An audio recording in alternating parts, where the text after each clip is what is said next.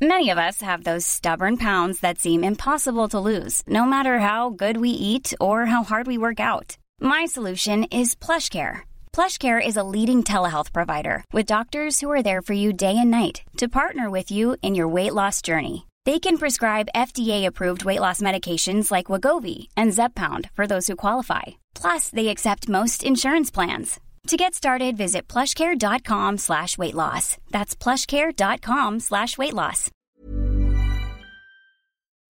Assalamualaikum warahmatullahi wabarakatuh. Kembali lagi bersama saya Denta, dan ini adalah podcast Dosis Katalis. Ya, Bismillahirrahmanirrahim. Apa kabarnya teman-teman semua? Semoga sehat-sehat, bisa masih bertahan sampai sejauh ini di tahun 2021 yang tinggal 6 bulan lagi, tahu-tahu ya. Entah kemana kemarin ya, bulan-bulan yang kemarin berjalan itu pergi. Sudah lama memang saya tidak update podcast. Ini saya mau update lagi. Sudah banyak yang mulai menagih, sudah banyak yang bertanya-tanya sebenarnya podcastnya masih ada apa enggak. Masih ya, insya Allah masih. Oke, pada episode kali ini saya tuh beberapa hari yang lalu kan nge-tweetnya itu sebenarnya simpel aja. Teman-teman jangan lupa puasa ya, jangan lupa untuk rajin-rajin puasa. Terus ternyata somehow it gone viral gitu. Cukup banyak yang merasa relate dan terima kasih sudah diingatkan untuk puasa ya. Terus habis itu ada lagi yang lain bertanya, kenapa sih harus puasa? Ada lagi yang lain, saya nggak mau puasa gitu. Udah, terserah, memang macam-macam. Kamu mau puasa apa enggak gitu. Cuman saya mau nge-share di sini ada beberapa hal yang saya belum bisa menjawab di Twitter ya, karena keterbatasan karakter dan lain sebagainya. Jadi saya merasa lebih enak aja kalau misalnya membahasnya di podcast. Lumayan lah buat jadi bahan episode podcast terbaru saya. Oke. Oke, yang pertama yang paling sering ditanyakan itu adalah definisi puasanya itu apa sebenarnya? Kan? Karena saya bukan seorang pendakwah, ya. Karena basic saya bukan ilmu agama. Tentunya ketika saya berbicara soal puasa itu tentunya bukan puasa dalam sudut pandang agama. Walaupun saya sendiri sebagai seorang Muslim, paling enggak ya setahun sekali itu pasti puasa lah ya dalam bulan Ramadan gitu. Tapi saya karena basic saya seorang dokter, berarti saya mau bercerita puasanya itu dalam sudut pandang kesehatan ya. Nah, dalam sudut pandang kesehatan yang namanya puasa atau intermittent fasting aja ya, itu adalah menjaga waktu makan ya, menjaga waktu makan. Di antara waktu makan itu paling tidak kira-kira berapa ya? 14 sampai 16 jam. Nah, 14 sampai 16 jam itu adalah 0 kalori intake. Jadi 0 kalori intake itu baik dari makan dan minuman gak boleh ada kalorinya. Nah, kalau makanan kan pasti ada kalorinya kan ya. Jadi basically itu dari selama minimal 16 jam itu tidak makan. Cuma kalau puasa dalam intermittent fasting ya jelas masih bisa minum, karena minum ada yang 0 kalori ya kan. Minum air putih, minum teh tawar, minum kopi tawar boleh. Jadi dalam waktu 16 jam itu kita nggak makan tapi bisa minum. Kelihatannya susah, tapi sebenarnya kalau kamu tidak punya kondisi kesehatan tertentu ya, kalau misalnya badannya fit ya, itu it's very doable. Karena waktu tidur itu dihitung sebagai waktu puasa. Jadi kalau kamu tidurnya 8 jam, lalu kamu tinggal menahan makan terakhir kamu tinggal 4 jam sebelum tidur, dan makan pertama kamu tinggal 4 jam setelah kamu bangun. Jadi enggak begitu lama sebenarnya untuk tidak makan sama sekali. Jadi itu udah 16 jam tuh. 16 jam puasa, ya. Nah, kenapa kita berpuasa itu jadi pertanyaan selanjutnya. Kenapa harus dalam jangka waktu tertentu ya, itu kita harus nggak makan gitu misalnya ya. Yang pertama yang yang perlu diketahui adalah sebenarnya tubuh kita itu tidak dirancang untuk makan terus menerus ya. Tubuh kita itu sebenarnya tidak dirancang untuk keseringan makan.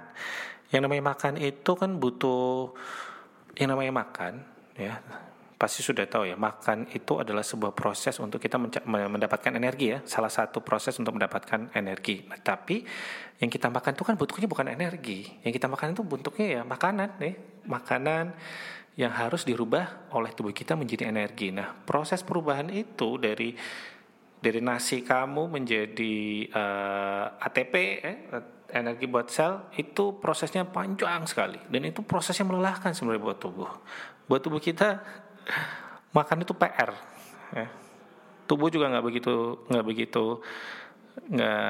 begitu suka dengan proses makan ini sebenarnya.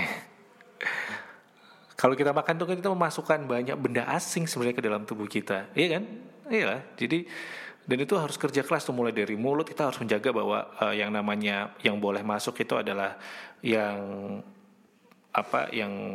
menguntungkan tubuh aja gitu. Jadi yang namanya kuman, bakteri semua harus dihilangkan. Nah, itu kan satu-satu dirazia sama badan kita ya, ketika kita memasukkan sesuatu, ketika kita memakan sesuatu. Jadi itu prosesnya panjang sekali.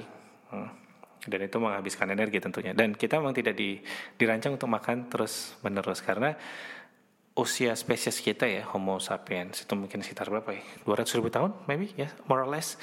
Itu sebagian besar waktunya, ratusan ribu tahun sebenarnya, itu berjalan dengan tidak makan 3 kali sehari.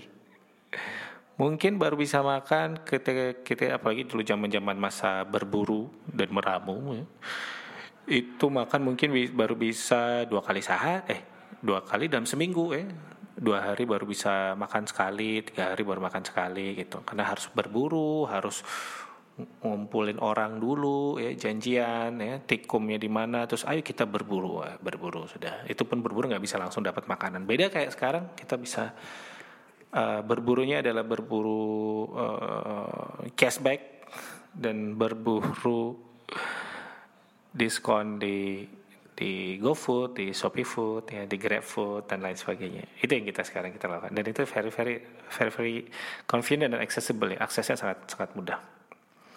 Cuman masalahnya masalah-masalah kesehatan yang kita akan alami, terutama masalah-masalah kesehatan kronis nih, kayak masalah metabolik ya, diabetes, masalah-masalah kardiovaskuler kayak hipertensi, kanker, lalu even masalah penuaan dini misalnya, itu semua salah satu akibatnya itu karena itu tadi, kita keseringan makan dan kebanyakan makan.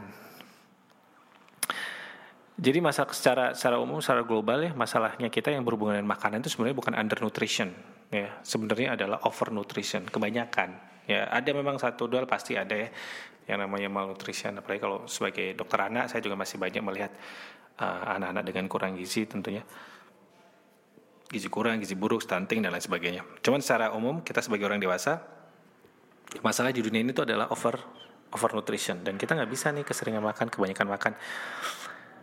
Kita harus memberikan waktu buat tubuh kita istirahat dari yang namanya makan, karena pada dasarnya kemarin ada yang nanya gini, kira-kira kalau misalnya kita nggak makan dalam jangka waktu tertentu, apalagi makan puasa kita Senin Kamis gitu,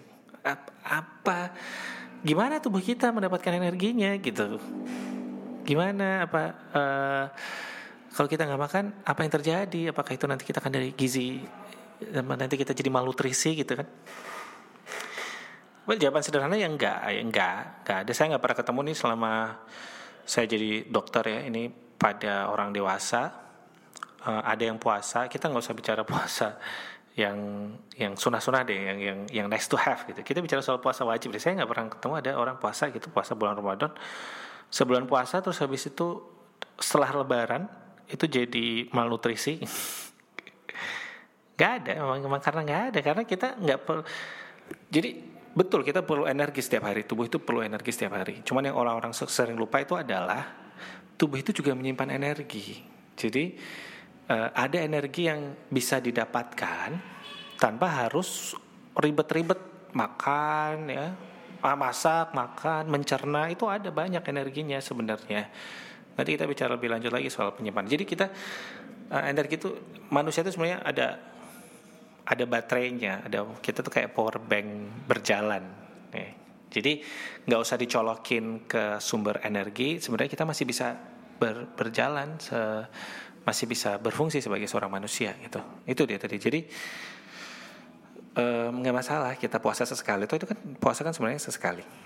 Ya, ada juga waktu tetap kita untuk makan. Oke, jadi kenapa kita keseringan makan bisa jadi penyakit? Nah, kenapa? Karena dari keseringan dan kebanyakan makan kita akan mengubah keseimbangan, terutama nih yang pertama kali akan terjadi itu keseimbangan hormonal dalam tubuh kita. Jadi yang namanya kelebihan makan, kebanyakan makan, it's not about excess calories. Ini enggak sesederhana kalorinya kebanyakan, enggak gitu. Ketika kita bicara soal obesitas, it's not about excess kalori. Itu sebenarnya is the imbalance of hormonal. It's hormonal problem. Nah, hormon apa yang saya maksudkan? Kita bicara hormon apa yang saya maksudkan di sini itu adalah paling enggak itu diawali dengan insulin. Jadi ketika kita seringan makan, insulin akan jadi lebih tidak sensitif. Setiap kali kita makan, insulin akan naik. Setiap kali kita makan, insulin akan naik. Padahal insulin itu dia fungsinya itu ada dua. Insulin fungsinya ada dua. Yang pertama adalah untuk sebagai kunci agar sel-sel itu masuk glukosanya dan tidak kelaparan. Yang fungsi kedua itu adalah menyimpan energi, seperti yang saya bilang tadi. Nah, fungsi menyimpan energi ini dan insulin itu insulin itu cukup efisien sebenarnya dalam menyimpan energi dalam bentuk ya. Nah, ini bentuknya ini nih. Yang pertama kan tubuh itu kan menyimpan energi dalam bentuk glikogen, gula dalam hati gitu ya. Nanti akan dirubah jadi glukosa, terus habis itu dijadikan energi.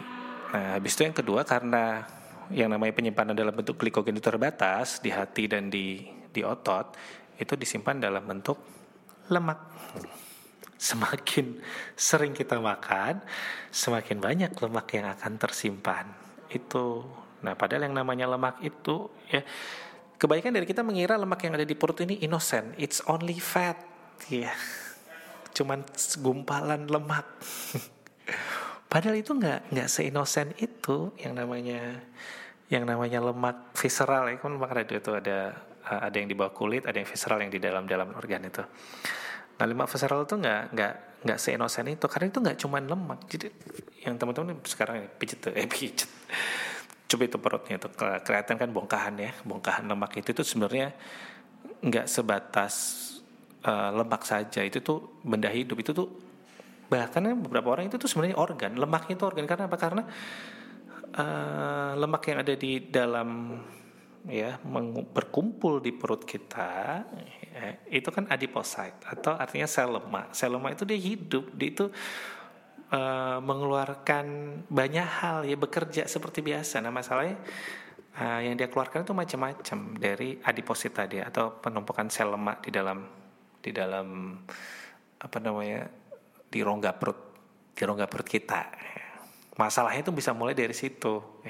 Lemak itu kan dia akan mengeluarkan banyak sel-sel proinflamasi atau radang.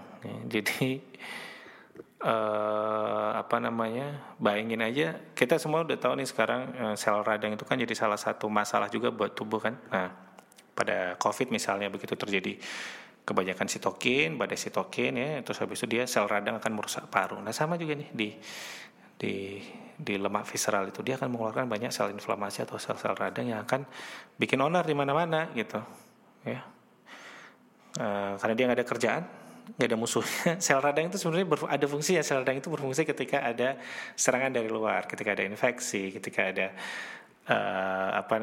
ketika ada patogen, ada virus, ada bakteri, itu sel radang itu akan bertempur. Nah, kalau dalam kehidupan damai gitu nggak sakit lagi, nggak ada infeksi, sel radang ngapain ya? Sel radang akan memporak-porandakan tubuh kita yang lain gitu. Dan tergantung dia ada di mana, ya sih. Jadi kalau dia di pembuluh darah, dia akan merusak pembuluh darah. Dia ada di hati, dia akan merusak hati dan lain sebagainya. Dia di kulit, dia akan merusak kulit. Pelan-pelan emang. Itu namanya mikroinflamasi kalau di istilah kedokterannya. Dia pelan-pelan akan menggerus tubuh kita, ya. Jadi kemarin ya pasti akan ada yang bilang saya nggak puasa, biasa aja tuh. Nah, ya di situ tubuh kita itu nggak sekarang merasakannya, karena yang namanya mikroinflamasi itu prosesnya terus menerus, walaupun sedikit ya dia menggerus tubuh kita, tapi dia terus menerus sampai kita tua nanti. Makanya yang sekarang itu semakin kesini trennya, semakin kesini trennya diabetes itu semakin muda, ya. Penyakit jantung semakin muda, ya. Penyakit hipertensi makin lama makin muda, karena itu karena lifestyle-nya salah satunya. Oke, jadi kita butuh puasa, itu yang saya bisa bilang. Ya. Jadi kenapa rajin-rajin puasa? Karena ini salah satu hal terbaik yang bisa kita berikan buat tubuh kita. Jadi nggak usah puasa tiap hari, nggak apa-apa. Nah ini kita akan bicara soal protokol puasa. Karena kemarin ada yang nanya, kira-kira protokol puasa terbaik itu yang seperti apa? Nah, memang kita nggak punya guideline khususnya soal puasa. Banyak protokol-protokol yang ada misalnya intermittent fasting, tradisional intermittent fasting yang kita ketahui deh selama ini, yang kayak OCD gitu, dia 18 jam puasa, terus habis itu 6 jamnya, di antara 6 jamnya makan, terus puasa lagi 8 jam. Ada yang namanya alternate day fasting, ya, sehari puasa selama tadi saya bilang 16-18 jam, terus besoknya nggak puasa, 3 kali makan, terus besoknya lagi puasa, ya gitu terus. Ada yang puasanya 52. Wah, regimen puasa 52 itu dalam 1 minggu 5 hari nggak puasa, 2 harinya makan. Itu tuh nggak cuma di puasa Senin Kamis, itu emang ada regimen itu, protokol itu, 5 hari puasa, 2 hari makan. Di hari yang dia puasa 5 hari makan, 2 hari puasa. Nah di hari yang puasa itu dia meminimalkan gak cuman makannya, tapi intake-nya dikurangi paling gak di bawah 500 seperti yang saya bilang tadi. Itu protokol puasa. Dan mana yang paling baik?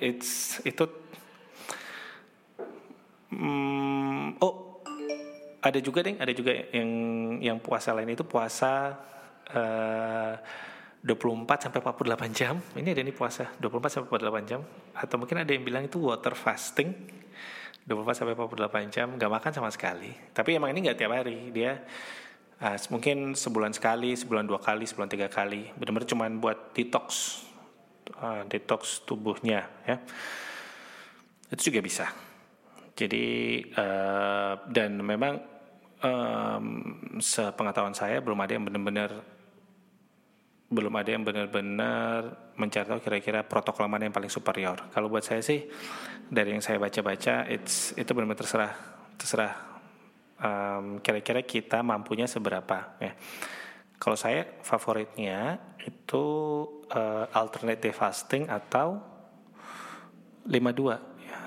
Atau alias kalau nggak puasa Daud, puasa Senin Kamis. Itu favorit saya. Kenapa? Karena ada waktu di mana kita benar-benar slow down makannya, ya, yang sehari cuma 500 kalori misalnya, ya, very restricted. Tapi ada hari lain yang kita makan biasa aja, 3 kali sehari, 2 kali snack dan lain sebagainya.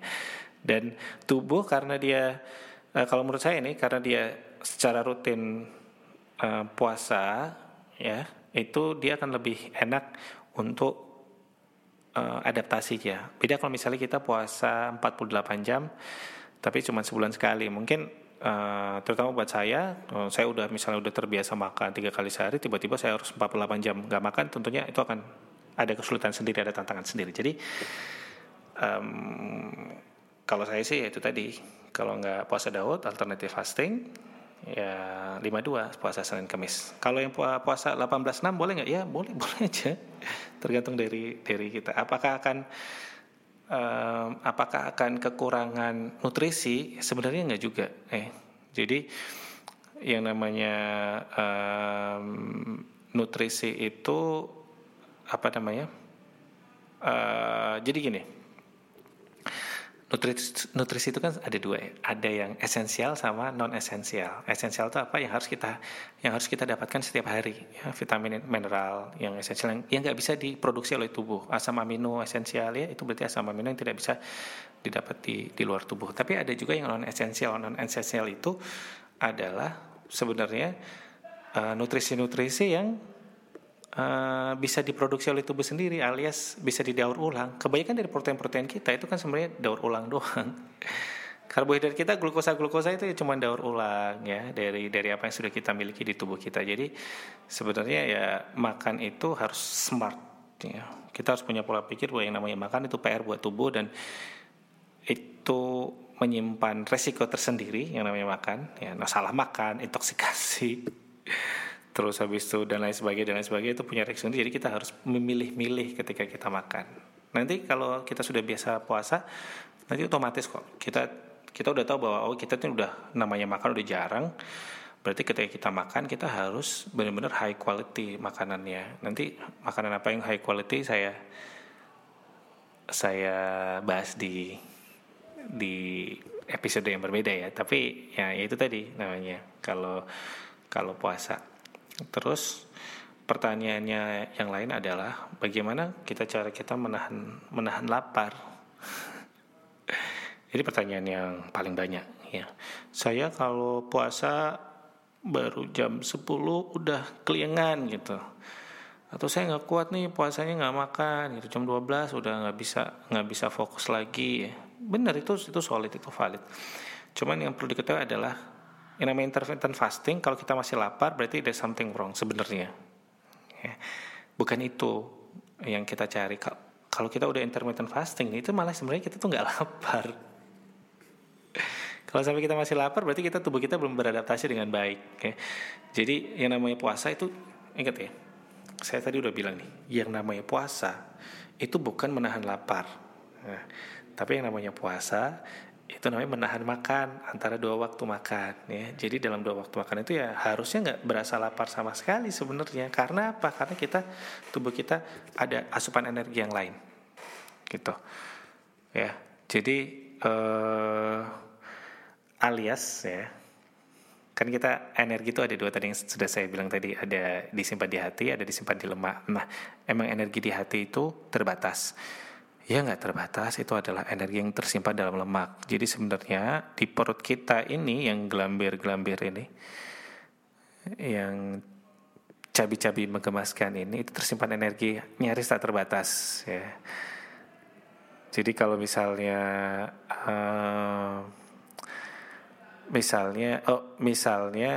kita orang dewasa nih beratnya 70 kilo ya, 70 kilo.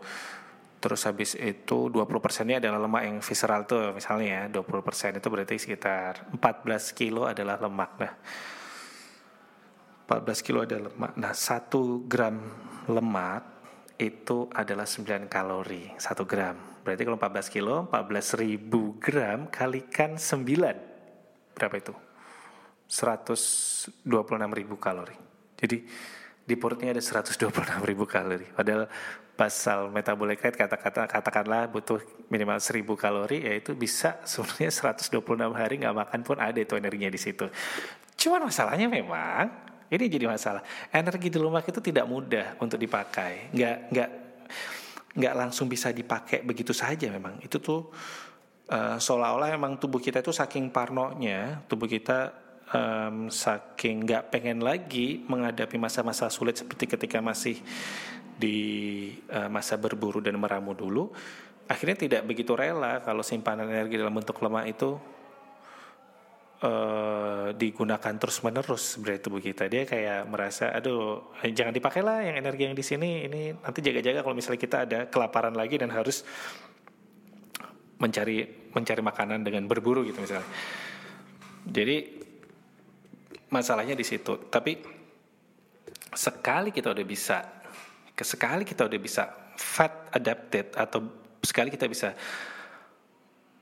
tubuh kita bisa beradaptasi untuk memakai sumber energi dari dalam bentuk lemak, itu kuncinya. Itu kita nggak akan lapar dengan begitu mudahnya, nggak dengan begitu entengnya terus jadi lapar. Nah itu ketika tubuh sudah jadi fat adapted.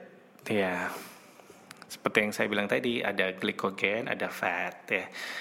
Kalau misalnya mau diasumsikan, kayak saya dulu kayaknya pernah bahas deh. Jadi glikogen itu kayak kita kalau nyimpan duit di e-wallet ya, di GoPay, di ShopeePay, di OVO, Dana dan sebagainya. Dan kalau energi dalam bentuk lemak itu kita nyimpan duitnya dalam bentuk deposito. Kalau yang di GoPay ya itu kan gampang banget ditarik tuh duitnya, kita bisa pakai dengan mudah gitu. Cuman cepat habisnya karena dia kapasitasnya terbatas ya. Kadang kalau kita terus-terusan kayak gitu, kita merasa bahwa kita miskin padahal kita sebenarnya punya deposito. Nah, untuk membuat depositonya menjadi bisa digunakan, itu memang harus ada extra effort ya. Karena nggak mudah kan mencairkan deposito, dan sama seperti itu glikogen dan lemak itu energinya seperti itu. Kita harus melatih skill tubuh kita biar bisa menggunakan energi dalam bentuk lemak. Nah, itu caranya dengan itu tadi, membuat fat adapted. Caranya adalah dengan mulai pelan-pelan. Harus latihan kayak itu loh, kayak kalau di puasa ya, anak kecil kalau puasa itu kan puasa buduk dulu, puasa setengah hari ya, baru puasa 1 hari, kayak gitu persis. Kita juga kayak gitu, mulainya langkah demi langkah. Kalau saya kalau misalnya ada yang bertanya gimana cara intermittent fasting paling mudah ya, tentunya nggak bisa kita langsung oke, besok aku mau puasa 18/6 misalnya, 18 jam nggak makan. Walaupun tadi saya bilang simple, tapi kalau orang yang nggak terbiasa puasa, kalau kamu terbiasanya memakai bentuk energi dalam bentuk glikogen tadi yang saya bilang, besok langsung dipaksa untuk ngambil pakai lemak ya nggak bisa. Besok pasti begitu jam 10 tadi langsung kelingan. Orang nggak biasa puasa kayak gitu ya. Karena begitu cadangan energi di glikogen habis, tubuh kayak seolah-olah mengacuhkan cadangan energi lemak dan meminta lebih gitu, meminta glukosanya tadi dalam bentuk makanan kembali gitu. Jadi seperti itu kalau kamu. Jadi nggak bisa kita langsung puasa sesuai protokol yang tadi saya bilang, nggak bisa. Jadi kita harus memang pelan-pelan. Yang pertama kali kita bisa lakukan untuk biar bisa terbiasa untuk biar membuat tubuh kita menjadi fat adapted atau lebih sering menggunakan energi dari lemak adalah yang pertama, latihan menjarangkan makan. Itu latihan dulu. Jadi kalau kamu biasanya makan 3 kali sehari dengan 2 kali snack ya, atau 3 kali sehari dengan 5 kali snack ya, coba dikurangi dulu snacknya. Nggak apa-apa, it's okay for you to eat 3 times a day gitu, nggak apa-apa, tetap 3 kali sehari tapi nggak pakai ngemil ya. Nah, ini tentunya ini yang seperti saya bilang tadi, syaratnya adalah kita sehat dulu ya. Pokoknya kita sehat. Kalau kamu ragu kamu sehat apa tidak, ya maybe it's time for you to check up ke dokter ya, melihat apakah tubuh kita fit apa tidak. Nggak ada salahnya memang. Tapi kalau misalnya kita merasa fit, ya boleh dicoba dengan tadi nggak ngemil dulu. Ya, nggak ngemil 3 kali, makan tetap 3 kali sehari tapi nggak ngemil. Jadi setiap kali makan diusahakan memang agak-agak sedikit banyak, nggak apa-apa, it's okay, namanya juga latihan. Terus habis itu kalau sudah nggak ngemil nih, mungkin biasanya itu akan 2-3 minggu lah. Begitu 2-3 minggu terbiasa udah nggak ngemil, jadi terbiasa untuk tidak sesering itu makannya, mulai lagi ya kita latihan untuk jarak antar makan yang lebih panjang ya. Yang pertama kita bisa lakukan adalah kira-kira menentukan dulu. Yang pertama kita bisa menentukan adalah menentukan kira-kira kalau ada di antara 3 kali makan ini yang bisa kamu skip, itu yang mana. Biasanya pilihannya itu adalah either it's breakfast atau dinner. Kamu skip breakfast atau kamu skip dinner. Itu pilihan yang pertama. Jadi saya orangnya paling nggak bisa kalau nggak sarapan. It's okay, tapi kamu nanti skip yang dinner. Jadi kamu sarapan, misalnya kamu tetap sarapan jam 8 gitu, jam 7 sarapan. Terus habis itu kita pakai protokol 18.6 nih ya. Jam 7 sarapan, jam 1 siang makan siang, terus habis itu kamu nggak makan dari jam 1 sampai jam 7 besoknya. Itu dicobanya. Kalau saya pribadi, saya lebih bisa skip makan pagi. Ya, makan pagi saya bisa di apa namanya? diundurin gitu ya. Nah, diundurin. Kalau misalnya kita belum bisa 18.6 tadi, ya bisa aja 16.8. Gak apa-apa, kita coba 16 jam gak makan, 8 jam makannya di antara waktu 8 jam tadi. Ya, tergantung nanti kamu tahu dulu nanti tubuh kamu itu seperti apa. Nah, kalau kamu bisa skip atau mundurin breakfast, itu ya kira-kira kamu ya breakfast berarti baru sarapan kira-kira jam 10 jam 11 ya, terus nanti mungkin jam 3 kamu makan lagi, terus habis itu kamu nggak makan lagi sampai besok jam 10 jam 11. Itu dia. Itu pertamanya itu memang sulit. Saya dulu juga pertama kali mencoba ini tuh agak-agak sulit gimana gitu, karena udah biasa kan ngemil ya, udah sering lapar gitu. Cuman pada dasarnya ada beberapa tips ya. Yang pertama, kalau kamu sibuk, itu biasanya kamu akan mudah untuk menahan rasa laparnya. Atau kalau misalnya kamu misalnya lapar, terus waktu itu belum waktu kamu untuk makan, coba deh minum. Ya. Kadang tubuh itu kadang suka mix up tuh. Kadang suka ketukar-tukar antara isyarat lapar sama isyarat haus. Itu dua-duanya di otak kita itu lapar aja bawaannya. Jadi seringnya sebenarnya ketika di antara 2 jam makan itu kamu kelaparan, coba kamu minum. Itu seringnya mungkin cuman karena kehausan aja. Begitu kita minum, coba dipikirin lagi, lapar apa enggak, masih mau makan apa enggak. Kalau misalnya kamu benar-benar kelaparan, ya udah nggak apa-apa, dibatalin dulu aja. Namanya juga masih awal-awal ya, nggak apa-apa. Kayak gitu. Nah, kalau kamu udah mulai ketemu pace-nya, ritmenya untuk tadi memulai intermittent fasting tadi, untuk memulai biar jadi fat adapted, nanti pasti akan ada satu periode ya, di mana kamu mulai sering nggak sakit, tapi mulai kayak agak-agak meriang gitu. Agak-agak foggy gitu ya, agak-agak kayak mau flu, kayak mau pilek. Nah, itu tuh ada istilahnya sendiri sebenarnya. Biasanya ini dipakai buat teman-teman yang dietnya diet keto, yaitu adalah keto flu. Itu adalah ketika tubuh mulai beradaptasi untuk lebih menggunakan lemak daripada cadangan glikogen untuk energi. Nah, itu tuh ada. Kira-kira nanti kamu akan merasakan itu bisa jadi sekitar seminggu 2 minggu kali ya. Terus kalau udah lewat, udah kamu insya Allah sudah fat adapted. Nanti kamu mulai mau dibikin kayak tadi tuh, mau dibikin puasa akhirnya 18.6, mau dibikin puasa 24. Ada juga namanya puasa 24, di mana 20 jamnya puasa, makannya cuman sekitar 4 jam dalam jangka waktu 4 jam itu. Terus nggak ngemil sama sekali. Atau maunya alternative fasting boleh. Terus 52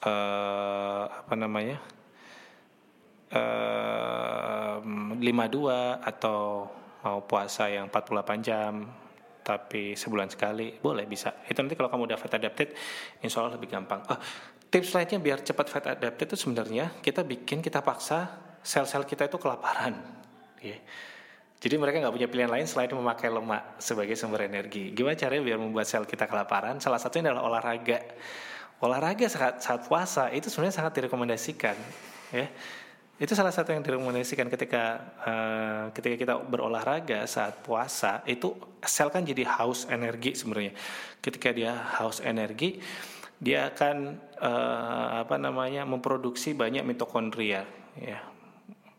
Memproduksi banyak mitokondria, terus dia akan menuntut untuk banyak energi, sehingga akhirnya tubuh tidak bisa untuk menahan cadangan lemak lebih lama lagi. Jadi akhirnya losin aja lah, pokoknya kita kasih nih semua lemaknya, ambil lah, makan semua lemaknya gitu. Itu kalau kamu tadi pas lagi puasa itu olahraga, itu enak banget. Kamu kalau udah terbiasa ya olahraga pas lagi fasting state atau lagi kosong perutnya, itu jauh lebih enak daripada kamu sebelum olahraga makan dulu, walaupun itu cuman misalnya kamu punya minum shake gitu ya, walaupun dia cuma minum shake itu tetap aja pasti nggak enak.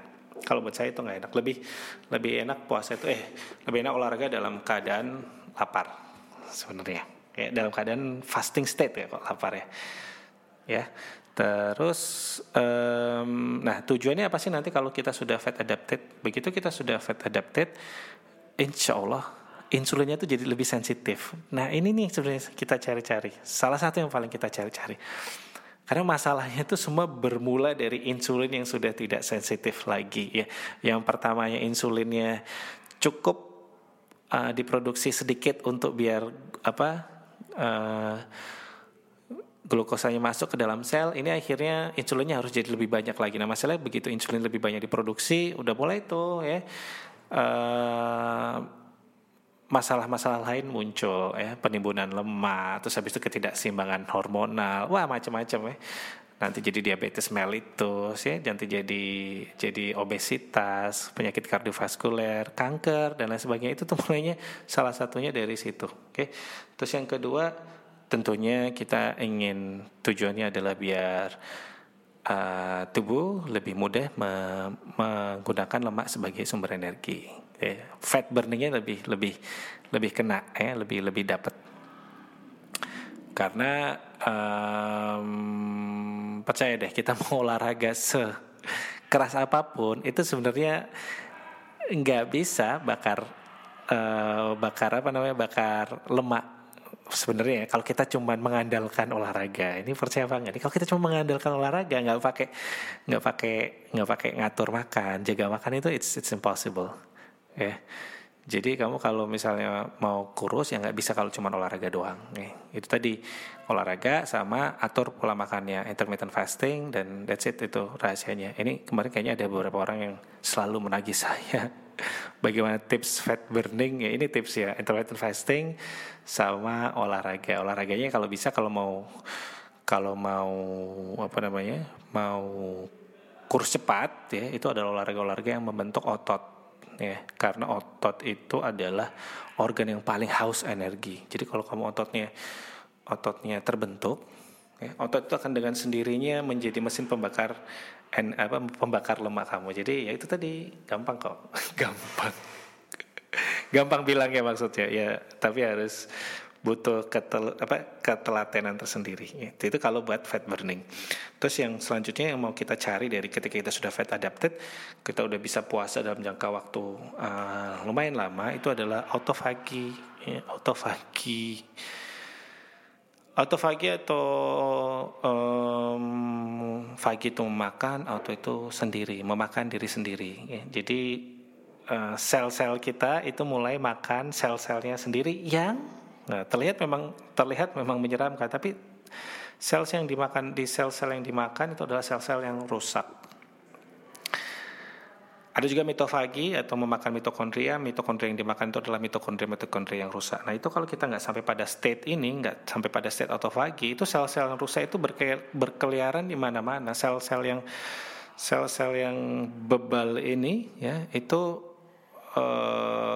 akhirnya akan memberikan beban terhadap tubuh kita, karena tadi sel-sel yang rusak ini bisa menjadi radikal bebas, salah satunya menambah radikal bebas buat tubuh, jadi penuaan dini, lalu sel-sel tadi bisa berkembang menjadi sel-sel kanker dan lain sebagainya. Jadi autofagi itu adalah salah satu yang kita cari. Kemarin ada pertanyaan nih, kita bisa mencapai autofagi itu dalam berapa jam puasa? Ini sebenarnya juga yang lagi dicari oleh para peneliti. Yang jelas gini, glikogen itu kan kira-kira habis setelah 12 jam puasa. Jadi begitu 12 jam puasa, ini kira-kira ya waktunya, itu glikogen menipis. Nah, begitu udah setelah 12 jam nggak dikasih makanan lagi dari luar, itu dia akan mulai fat burningnya, insulinnya sudah mulai turun dan itu akan mulai memakai energi dari lemaknya, ya, mulai tuh. Nah, itu kira-kira berapa ya, 14-16 jam. Itulah kenapa tadi puasanya paling nggak minimal minimal puasanya 16 jam lah, katakanlah 14 sampai 16 jam kalau setiap hari saat puasa. Lalu setelah itu udah mulai ancang-ancang tubuh untuk autofagi. Nah, memang kalau di beberapa literatur bilangnya autofagi itu baru mulai kira-kira 24 jam, setelah 24 jam, 48 jam. Tapi itu autofagi optimal. Nggak apa-apa kalau kita belum bisa puasa 24 jam misalnya, ya udah kita yang penting udah puasa kira-kira 16 jam udah mulai lah. Menurut saya sih udah cukup, nggak usah terlalu dipaksakan sampai 24 jam, 48 jam kalau belum mampu. Kan ada tuh yang water fasting puasa 48 jam ada, ya.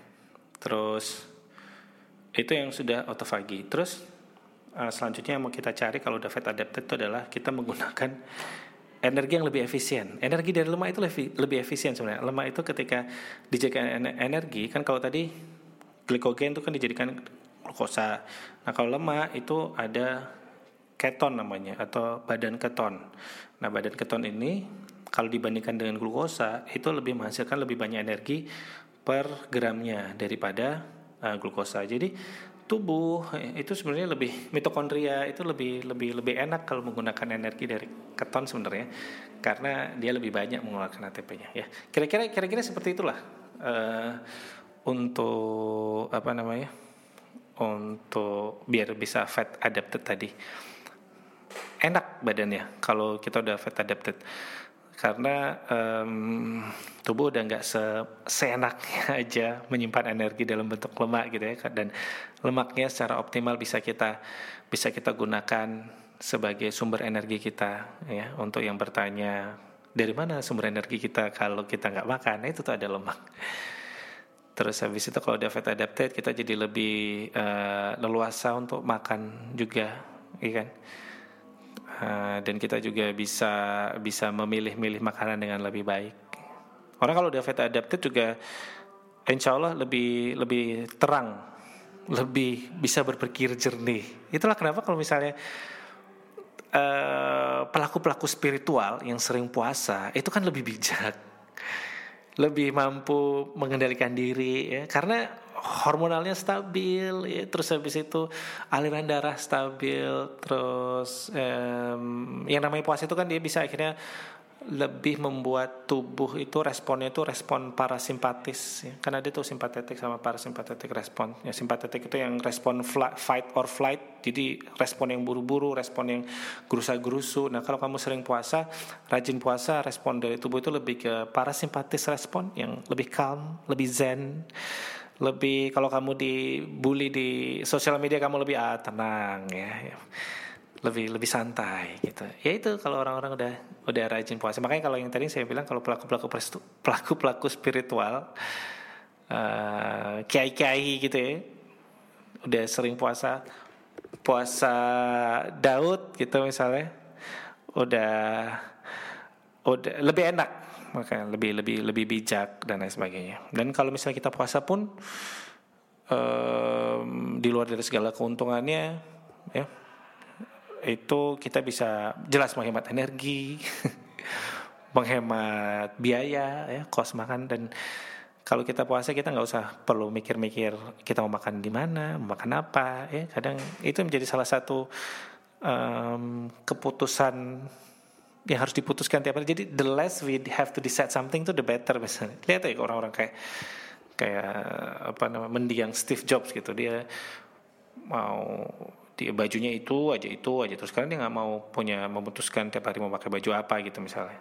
Dan kalau kita puasa kita juga gitu, kita di hari kita puasa itu kita lebih insya Allah lebih produktif, apalagi kalau kita udah fat adapted tadi, karena kita waktu yang biasanya kita pakai untuk makan, kalau makan itu waktunya sejam sendiri bisa loh ya nggak sih. Nah waktu yang biasanya kita pakai untuk makan kita bisa pakai untuk yang lain. Dan puasa juga, orang kalau puasa itu lebih ramah lingkungan juga ya. Namanya proses makan itu juga menghabiskan energi, harus ada jejak karbonnya ya kalau kita mau makan.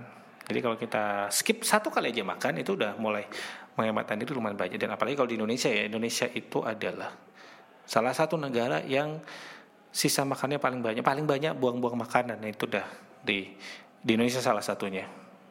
Jadi kita dengan puasa kita akan lebih bisa ramah terhadap lingkungan. Ingat kita kenapa bisa sampai pandemi gini, karena kita terlalu acuh, terlalu ignoran dengan lingkungan sebagai umat manusia. Jadinya dikasih peringatan seperti ini. Jadi kita bisa mulai lagi, mulai menata diri kita, mulai menata hidup kita, starting from the way we eat, gitu. Ya semoga bisa menjawab ya. Saya ngoceh ngalur ngidul Fafifu Waswesos dari tadi. Kalau misalnya ada yang belum terjawab pertanyaannya, bisa mention saya di Twitter, boleh @sdenta. Sehat-sehat semuanya teman-teman, semoga berlimpah berkah. Wassalam.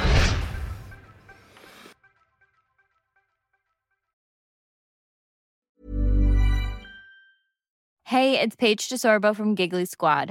High quality fashion without the price tag. Say hello to Quince. I'm snagging high-end essentials like cozy cashmere sweaters, sleek leather jackets, fine jewelry, and so much more. With Quince being 50 to 80% less than similar brands.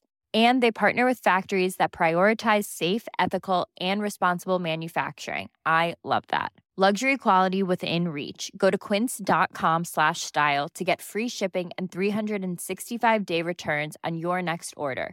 Quince.com/style.